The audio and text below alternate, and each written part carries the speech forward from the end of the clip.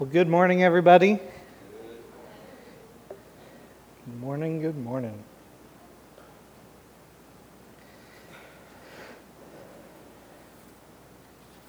Huge shout out to my friends from out of town who brought me some coffee this morning.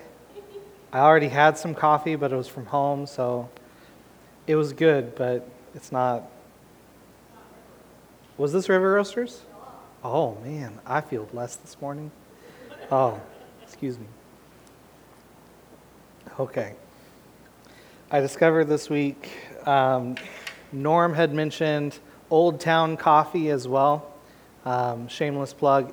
I thought their espresso was good. I have pretty high standards, so I don't know if I do or not, just not Folgers.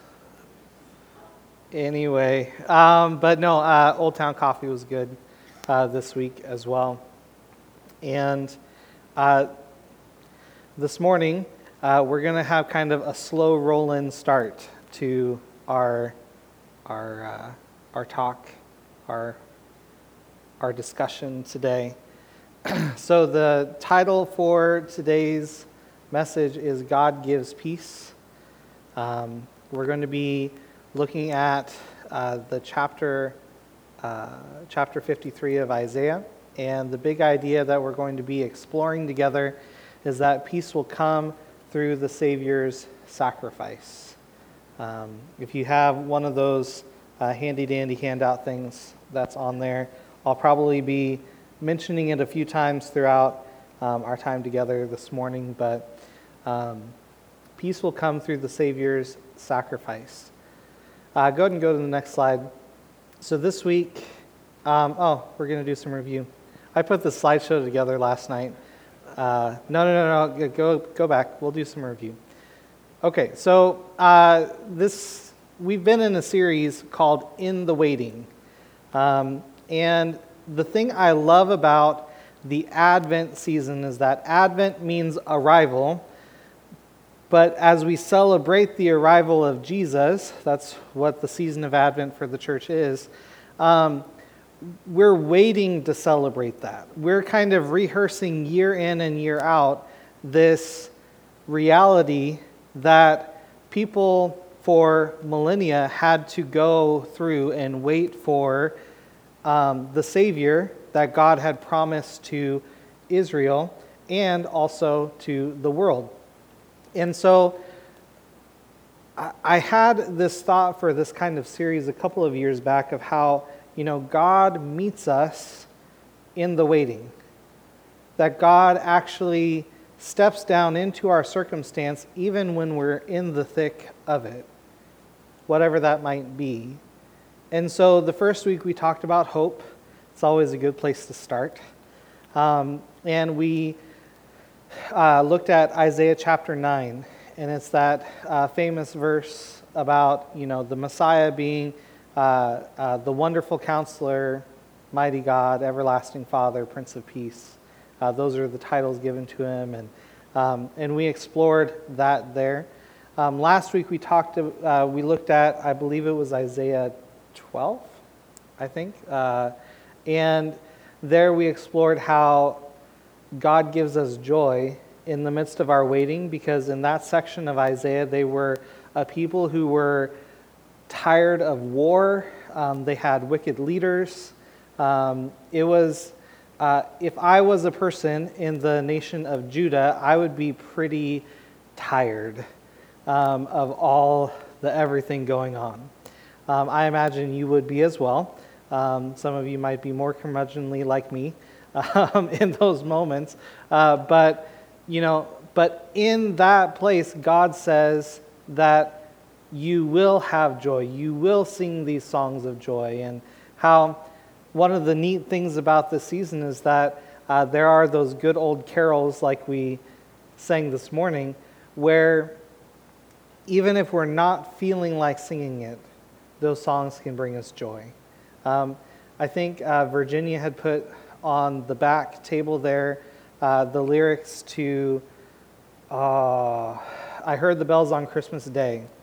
And over the years, I have just grown to love that poem and that hymn because, man, there's so many times I need to be reminded that God brings peace on earth and goodwill to men, even when it feels like there is no peace. And we'll talk more about that in a little bit. So today that brings us to the topic of peace. And this week, as we're slowly getting into the topic, you can go to the next slide. This week on December 7th, we commemorated as a community the bombing of Pearl Harbor. Full disclosure, I'm from Portland, and so sometimes they put the flags at half-mast and you never really know why. And I'm a millennial, and so I wasn't around here, but I have great respect and admiration for the people who lived through that time or had parents who lived in that time, who lived through World War II and before. And the neat thing about this moment that we commemorated this week is that it was a time where America had just been sitting on the sidelines saying, the rest of the world, you deal with it. It's not our problem. And then it became our problem. And we don't have to have a history lesson this morning. You know about World War II, or you can look it up on Google or a history textbook or something.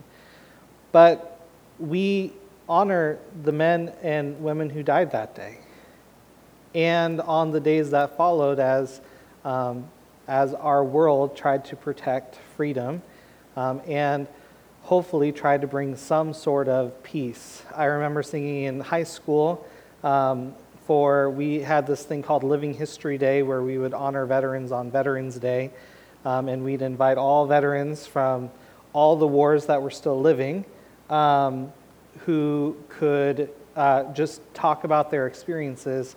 And as a choir boy, I got to sing this one song. I tried to look up the words last night, and I couldn't find them. And if you listen to the choirs do it, it's like, I can't quite catch those words, guys. But the title of it's called A Just and Lasting Peace. And it's this idea that, America, we have come to bring a just and lasting peace. And it's a good song, but I mention all of that because we remember these things. And that was our charge for a long time as a nation. And that's kind of been the ethos around our people. Even though, there might be some signifiers to say, well, maybe you're more warlike than peaceful. But that's a topic for another time. Go to the next slide. Okay, another thing that happened, my mom's birthday happened on, I think it was Tuesday, maybe Wednesday, December 8th. She has this birthday every year. She has ever since she was born. But in the year 1980, John Lennon was murdered. Some fanatic decided, oh, hey, I know what I'll do to show my appreciation. I'm going to kill you. That's not a good thing, guys. That's terrible. But December 8th is my mom's birthday, and the year that happened, my Uncle Bill called up my parents, and she thought, somebody remembered my birthday. No, it was just letting him know, did you know that John Lennon died today? And this is kind of going along with this idea of peace and whatnot. So on one of the upper corners there, we have John Lennon and his wife Yoko Ono having a peaceful protest, where they wrote the song, Give Peace a Chance. It's a nice song. It's a nice anthem kind of thing. They also wrote a song called War is Over, Happy Christmas. And they also wrote the song Imagine. And all three of these songs, in a lot of the body of work that John Lennon created, his idea of peace was non-conflict. That if there's a conflict, then we need to bring peace to that situation. So give peace a chance. Well, you've been trying this war stuff for a while, let's just give peace a chance. Or I think War is Over may have been written after the war. I need to do more research on that. But anyway, but it's this declaration that like saying, hey, war is over if you want it. And the song Imagine, it paints this picture of a world without war and all that John Lennon believed led to wars happening. Well, that's a talk for another time. But the thing about the song Imagine is that, and songs like this, is that it's a really beautiful idea. But as we wait for the second advent of Jesus, when Jesus comes to set all things right, which, shameless plug, if you want to read more about it, we're doing a Revelation Bible study with Mr. Norm Powell, and he's doing a great job. But that won't fully happen in our lives until Jesus comes again and sets all things to right. And today, as kind of a way of leading into that, when we talk about peace this morning, and the peace that we're going to read about in Isaiah 53, we're not talking about, just stopping our war and stopping our fighting. We're talking about a peace that goes deeper than that. So go ahead and go to the next slide. Oh, here we go. So we're going to do a few passages to lead up to Isaiah 53. So if you have your Bibles or you just want to read along on the screen, that's okay too. So there's this famous passage in the book of Exodus where Moses, he's on the mountain with God. He's just broken the Ten Commandment tablets over the people's heads because they're being boneheads. And so he has to go back up on the mountain, get the tablets again.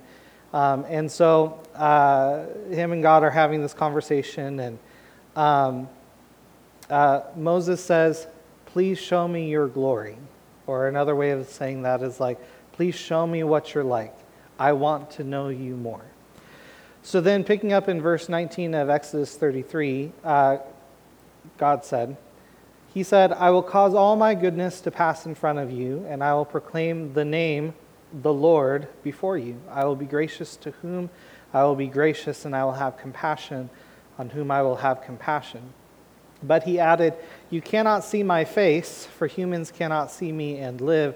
The Lord said, here is a place near me. You are to stand on the rock, and when my glory passes by, I will put you in the crevice of the rock and cover you with my hand until I have passed by. Then I will take my hand away, and you will see my back, but my face will not be seen. Next slide. And here's the most quoted verse in the Bible by the Bible. The Lord came down in a cloud, stood with him there, and proclaimed his name, the Lord. The Lord passed in front of him and proclaimed, the Lord is a compassionate and gracious God, slow to anger and abounding in faithful love and truth, maintaining faithful love to 1,000 generations, forgiving iniquity, rebellion, and sin. But he will not leave the guilty unpunished, bringing the consequences of the father's iniquity on the children and the grandchildren to the third and fourth generation. Now, let's define some terms here because they're going to show up in Isaiah 53. So that chapter, it's defining God's name, what God is like, what we call God and what we believe about God. And his covenant name, his promise-keeping name that he gave to his people was the name Yahweh. And so we get this beautiful picture of this is who God is. This is that revelation that Moses got, that this is who our God is. In case you didn't know before from all the other stories that you've heard about him, this is a moment where God says, okay, this is what I'm like. But then here we have 3 terms that show up in this description of God because of what God does with them. The first is rebellion, which is that willful defiance of authority. It's also translated transgression, crime, sin, offense, and fault. And so that's that you know what the standard is, you know what's expected of you, and you deliberately break that law and that expectation. So we see that in Adam and Eve, in the story of Adam and Eve, when they knew what the standard was, but then they still went against it and chose their own way. That's rebellion.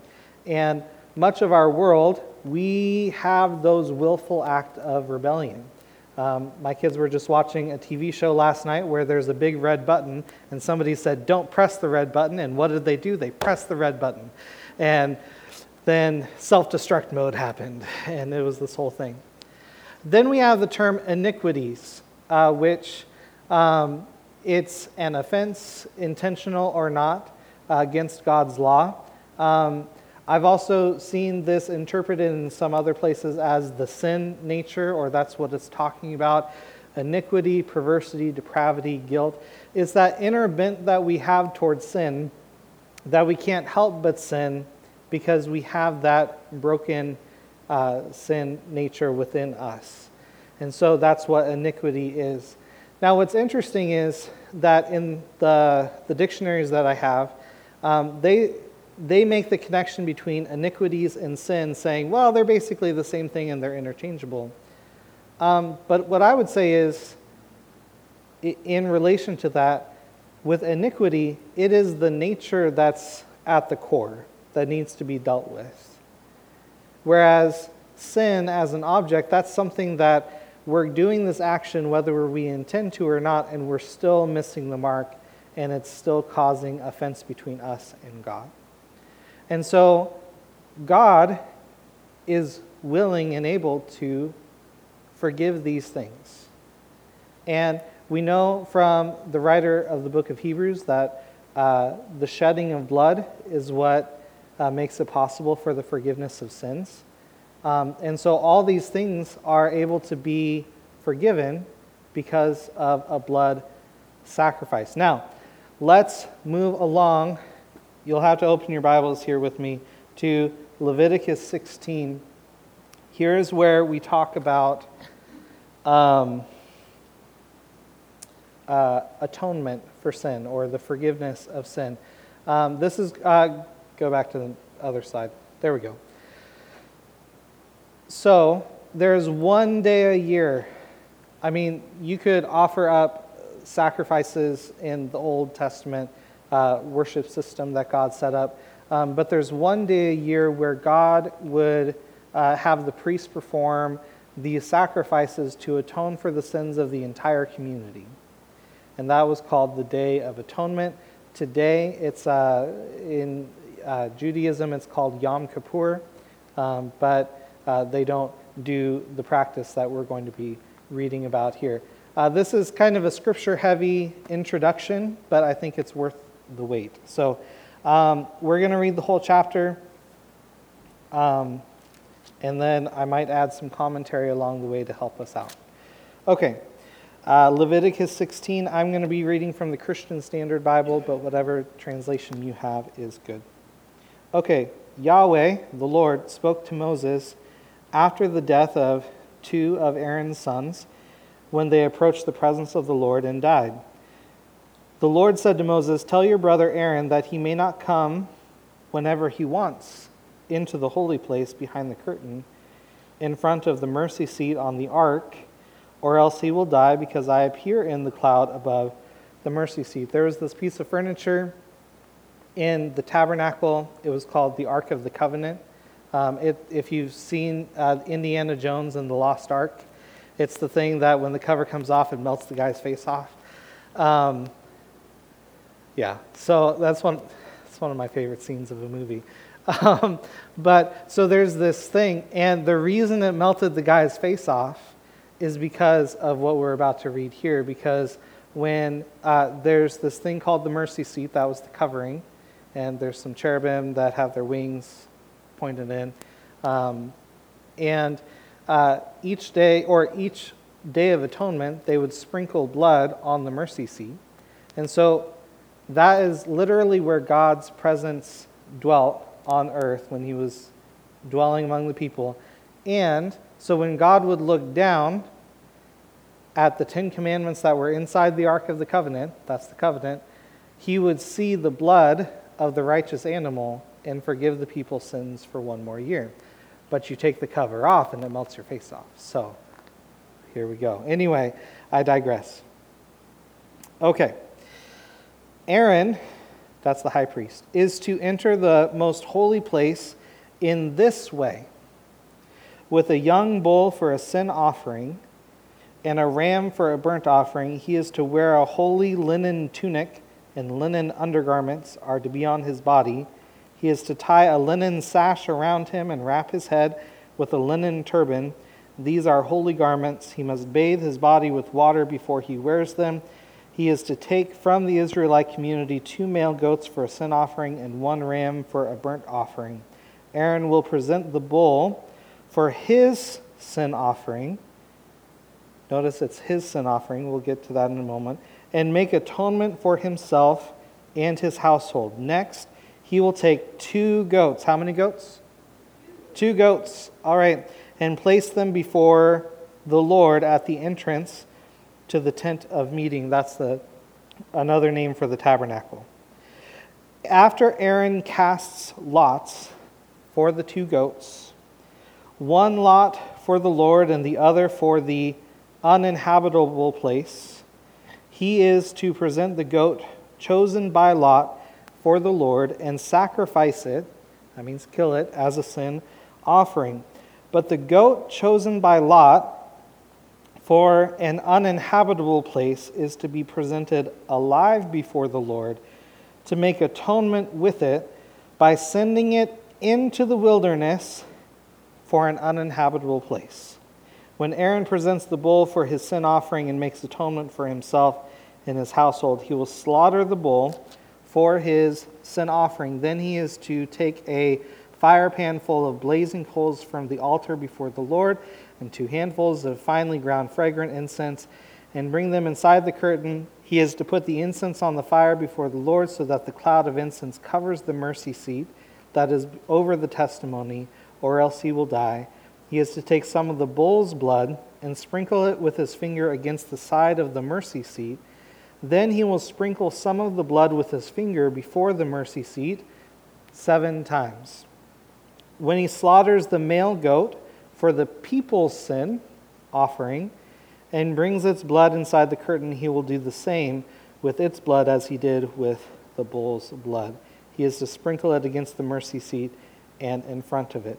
He will make atonement for the most holy place in this way for all the sins because of the Israelites' impurities and rebellious acts. That's, iniquity, right? So just the things that you do or the offenses you do, and also the willful things that you do that you know are against God's law. Okay. He will do the same for the tent of meeting that remains among them because of it is surrounded by their impurities. No one may be in the tent of meeting from the time he enters to make atonement in the most holy place until he leaves. After he has made atonement for himself, his household, and the whole assembly, then he will go out to the altar that is before the Lord and make atonement for it. He is to take some of the bull's blood and some of the goat's blood and put it on the horns on all the sides of the altar. He is to sprinkle some of the blood on it with his finger 7 times to cleanse and set it apart from the Israelites in purity.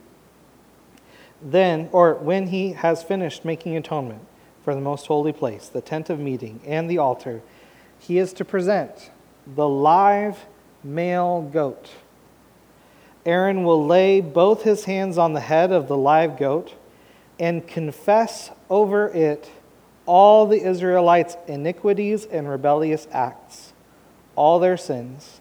He is to put them on the goat's head and send it away into the wilderness by the man appointed for the task. The goat will carry all their iniquities into a desolate land, and the man will release it there. And we'll stop there because I don't think the rest applies. But so here we have, if you've ever heard the term scapegoat, that's where this term comes from, because the high priest would have these 2 goats. One won the lottery and got to live, kind of. That's a terrible way to think about it. He got to live, but the one who lived got to carry all the sins of the people out into the wilderness. And the one who got to die. So here we go. that all brings us to our main stuff for today. Are you ready? Okay. Some context for our passage. The time that Isaiah wrote down this prophecy would have been around 689 BC. It was toward the end of the reign of King Hezekiah. You might remember that this was the king where he was a good king, actually. He was a bit foolish.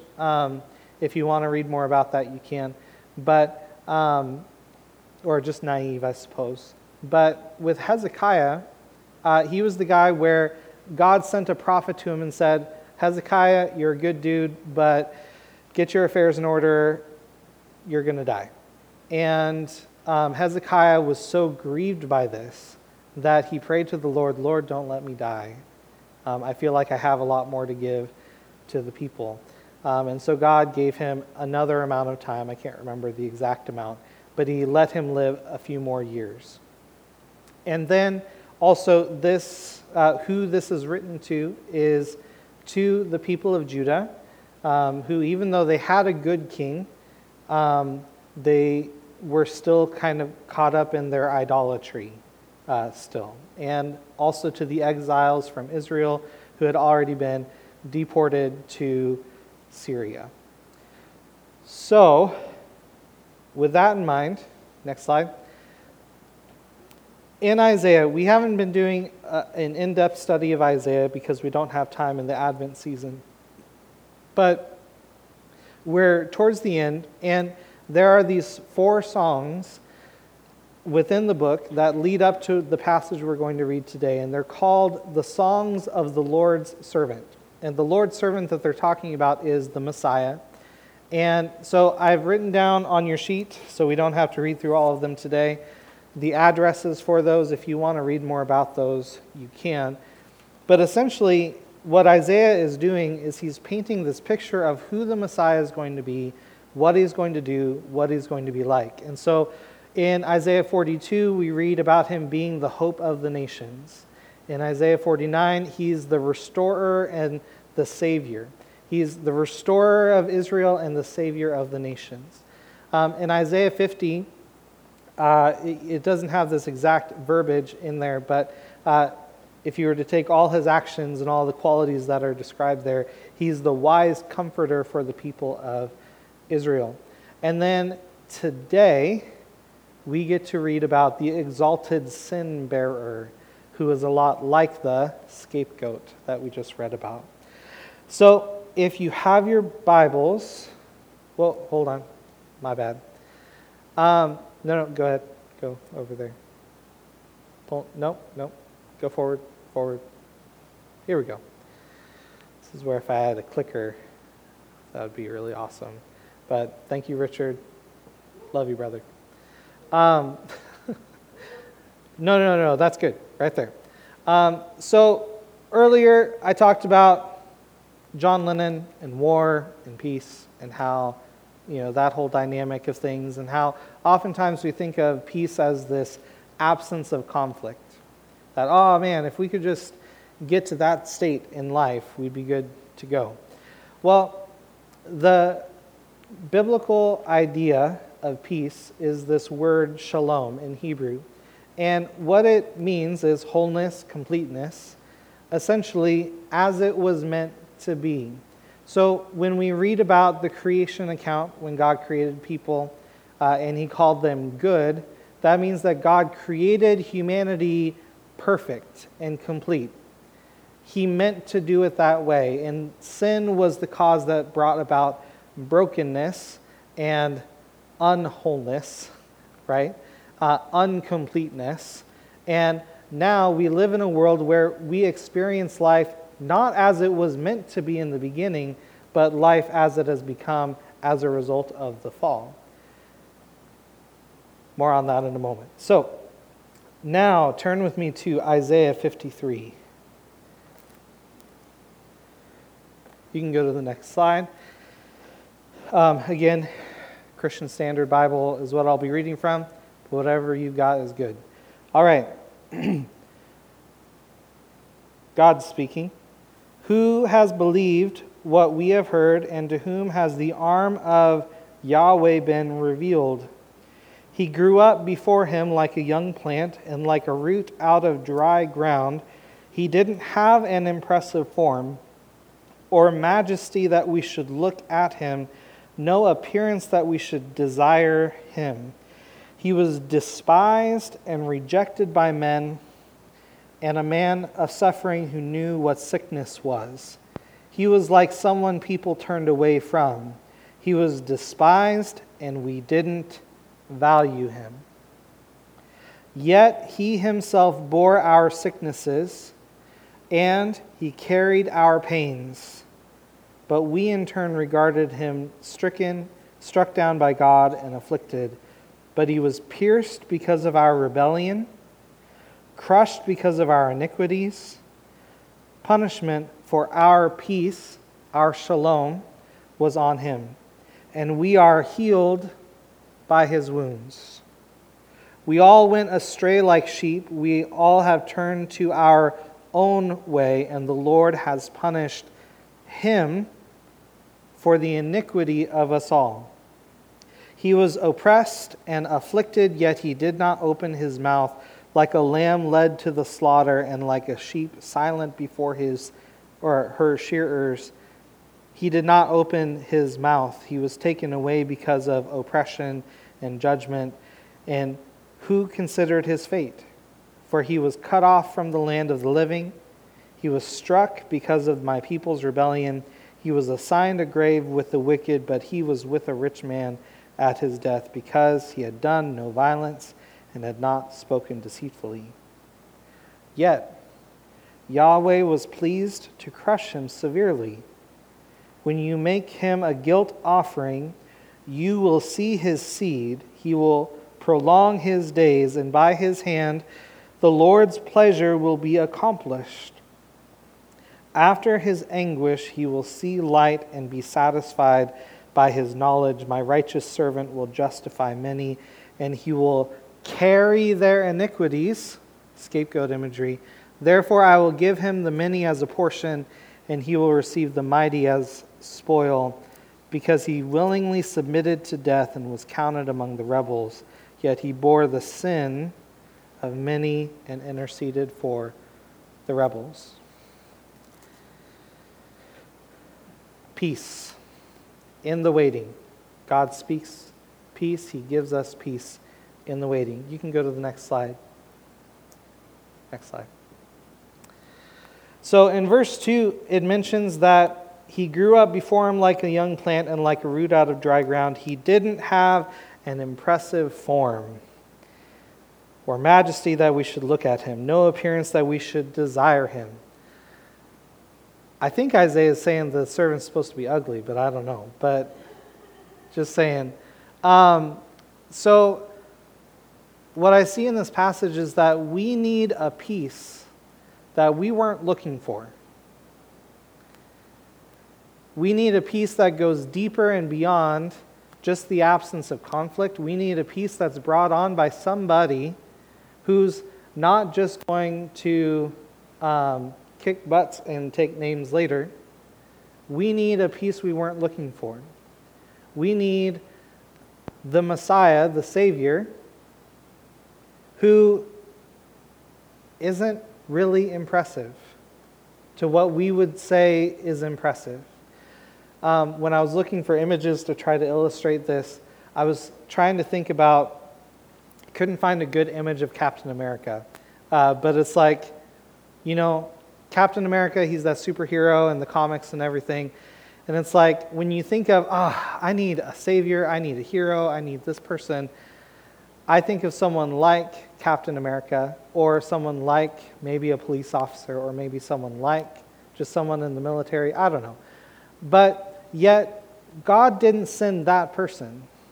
He sent a servant who wasn't going to be guns a-blazing. He sent a servant who was going to willingly die in our place for our peace, for our shalom. So we need a peace we weren't looking for. And peace will come through the Savior's sacrifice. Go ahead and go to the next slide. We need a peace that carries our brokenness to bring us healing. One of my favorite verses, because it's become such a point of prayer in the last couple of years is that verse 5 where it talks about that this servant, he was pierced because of our rebellion, those willful acts of sin that we do against God's law. He was crushed because of our iniquities, that sin nature. Punishment for our peace was on him, and we are healed by his wounds. Some translations say that by his wounds we are healed. I like that verbiage more, but that's not what I'm reading out of today. And so what I love about this verse, though, is that for humanity, we have this problem that we are broken because of sin. And whether it's talking about the iniquity that we have, or the rebellion, or the sin, either of those three descriptors, something's wrong, and we need to be healed from that. This week, kind of talking about this week, I got a toothache on Monday. I think we're all at the age in this room where it's like we've been to the dentist. We've had toothaches before, right? I have been searching for peace all week to resolve this here toothache. Huge shout out to Norma for suggesting Orajel. That was, man, I put that on instantly and it was like, wow, it is instant relief. But even that's a Band-Aid. I drove all the way to Springfield searching for peace because I wanted to go to an emergency clinic that took my insurance. That's a whole other topic for another day. But I went all the way to Springfield trying to find peace for my tooth to heal this situation, even if they had to rip out my tooth so that I could just not have that pain anymore. Right now, I'm standing here because I'm on Tylenol and ibuprofen, and I am very grateful for those things. But that's a Band-Aid until I can go to a dentist who can treat my issue and get to whatever the core issue that's going on in that ever-loving tooth that I have. I mention that because we need a peace that we weren't looking for. A peace that carries our brokenness to bring us healing. Jesus is that scapegoat for us. He took on our iniquities, our rebellions on himself to bring us healing. And that's for you, friends. That's for you, and that's for me. Because we can't do it on our own. I'm a helpless little baby with this tooth. And even all the Band-Aids I tried to put on it, whatever, respite I tried to put on that, I can't heal it on my own. I need someone else to be that physician for me, to help heal me. One of the things in this last season that has been really revelatory to me is that a lot of time those willful acts of rebellion and sin that we do, a lot of times, I've noticed, it's trying to mask some deeper thing that's going on inside. That our sins, sometimes it's that willful act of rebellion of like, well, I just want to push the red button and neener, what are you going to do about it? But other times it's like, I got this pain in my life that I can't do anything about. I just need some kind of Band-Aid fix, even if it's an empty Band-Aid fix that's not going to last long, like that blasted Orajel that I love so much. Maybe I can just get by today if I do this thing. But what Jesus wants to bring us is not just a temporary fix. He wants to actually solve the core issue that's going on. He wants to bear that iniquity to bring us something. That brings us to the next slide. Standing in our place to bring us freedom and forgiveness. We need that peace. We need someone, some Savior to stand in our place, like that scapegoat. Like that beautiful little goat that's tied up there on the screen. Not just a meaningless sacrifice, but something that would actually bring us freedom from our sins, forgiveness, and so that we can go about life walking in freedom, getting to taste a little bit of life on this side of heaven, where we would get to taste and see that the Lord is good, and that we would get to taste and see maybe life as it was supposed to be, getting a picture of that peace, that shalom, that completeness that God has for us. And that is bought by the blood of Jesus. That's what we believe as a people. And for us, as we celebrate Advent and we look forward to Jesus coming a second time, we also rehearse this moment where for these people, all they had was the blood of bulls and goats to help cover their sins. And yet Jesus paid with his precious blood for us, all to bring us that freedom and forgiveness. In Isaiah 53, it doesn't say it exactly, verbatim, but it's this idea of he took our sins on himself. They weren't his sins. It was our sins. And just like the scapegoat, he stood in our place willingly for both the willing sacrifice who was cast by lots and the one who carried our sins into the wilderness. Peace will come through the Savior's sacrifice. Go ahead and go to the next slide. And finally, in verses 10 through 12, we see the outcome of this. And ultimately, this peace that God wants to bring us, it is restoring the rebels into the family of God, back into the family of God. This is one of my favorite pictures. A friend of mine has a t-shirt with it on there. It's this picture of the prodigal son. And we don't have time to go into that story today, but the father had every right to turn his kid away and say, look, you wronged me and offended me so much by your actions. I can't forgive you. That's what the father had every right to say, and yet the father, when he saw his son in the distance, ran to the son, embraced him, and said, welcome home.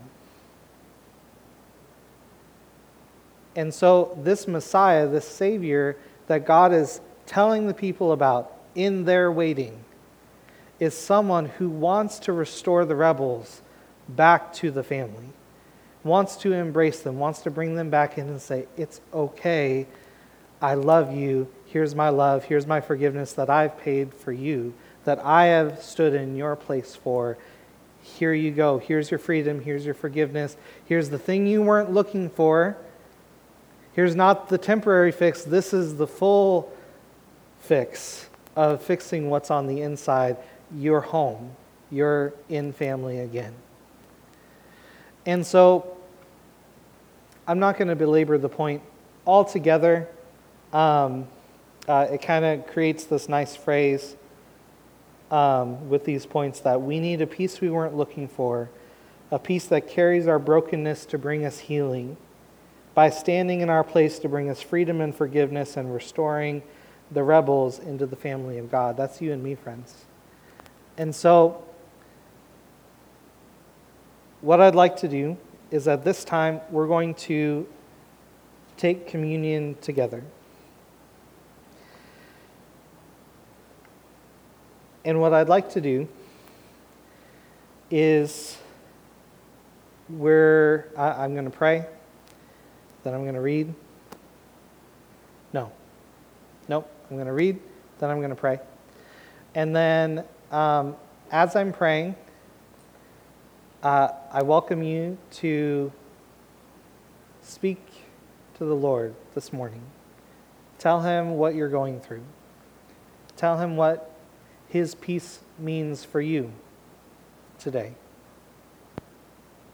Tell him what sins might be standing between you and him. Because today, He wants to restore you. He wants to bring you freedom and forgiveness. He wants to bring you that shalom. And Jesus did that by paying with his blood. And so I'm going to read again from Isaiah 53. Is that how we did it? Yes, that's what I just said. Still getting used to this. And so I'm going to read from Isaiah 53, and then we're going to pray. Who has believed what we have heard, and to whom has the arm of the Lord been revealed?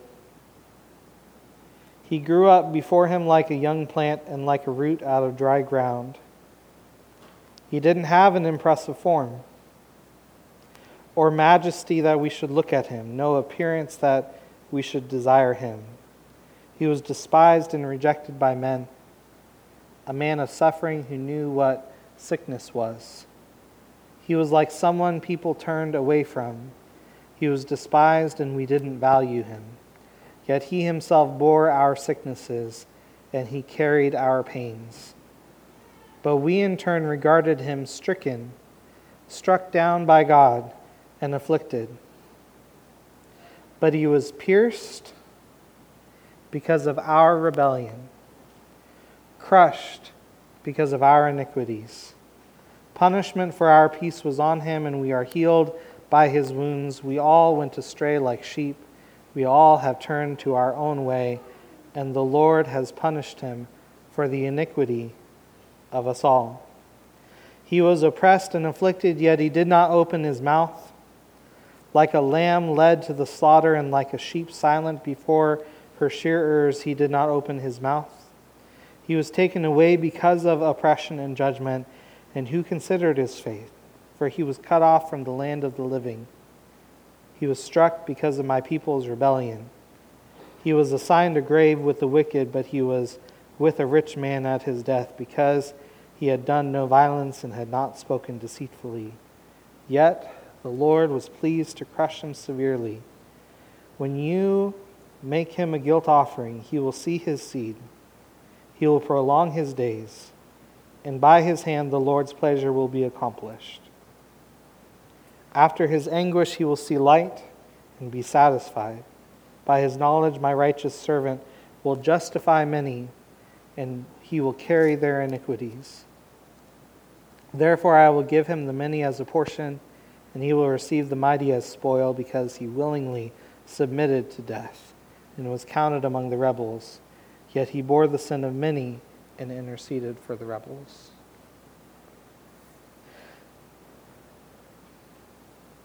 Father, we come before you in the mighty name of Jesus. Because you are good, because you are righteous and holy. Lord, we worship you this morning, and we remember the sacrifice that you made on the cross. Lord, we confess to you this morning that there have been times this week and in our lives, God, where we did not love you with all our heart, mind, soul, and strength, with all of who we are. And that there have been times this week and in our lives, God, where we did not love our neighbor as ourselves, where we have broken your law, whether intentionally or unintentionally. And we need your forgiveness. Lord, thank you that you are gracious and compassionate, and that you are patient with us. Thank you that it was your pleasure to bring us this freedom through this sacrifice. That it was your pleasure to bring us this peace through your blood poured out for us on the cross, and your body that was broken for us. So as we take these elements, Lord, help us to know our forgiveness. Help us to know that we are yours, that we were bought with a price, and that you have welcomed us back into family this morning. Thank you, Jesus, for all that you did for us on the cross. And thank you that we have forgiveness now and we can have both your grace and your peace today. Thank you. Help us to live accordingly. In Jesus' name, amen.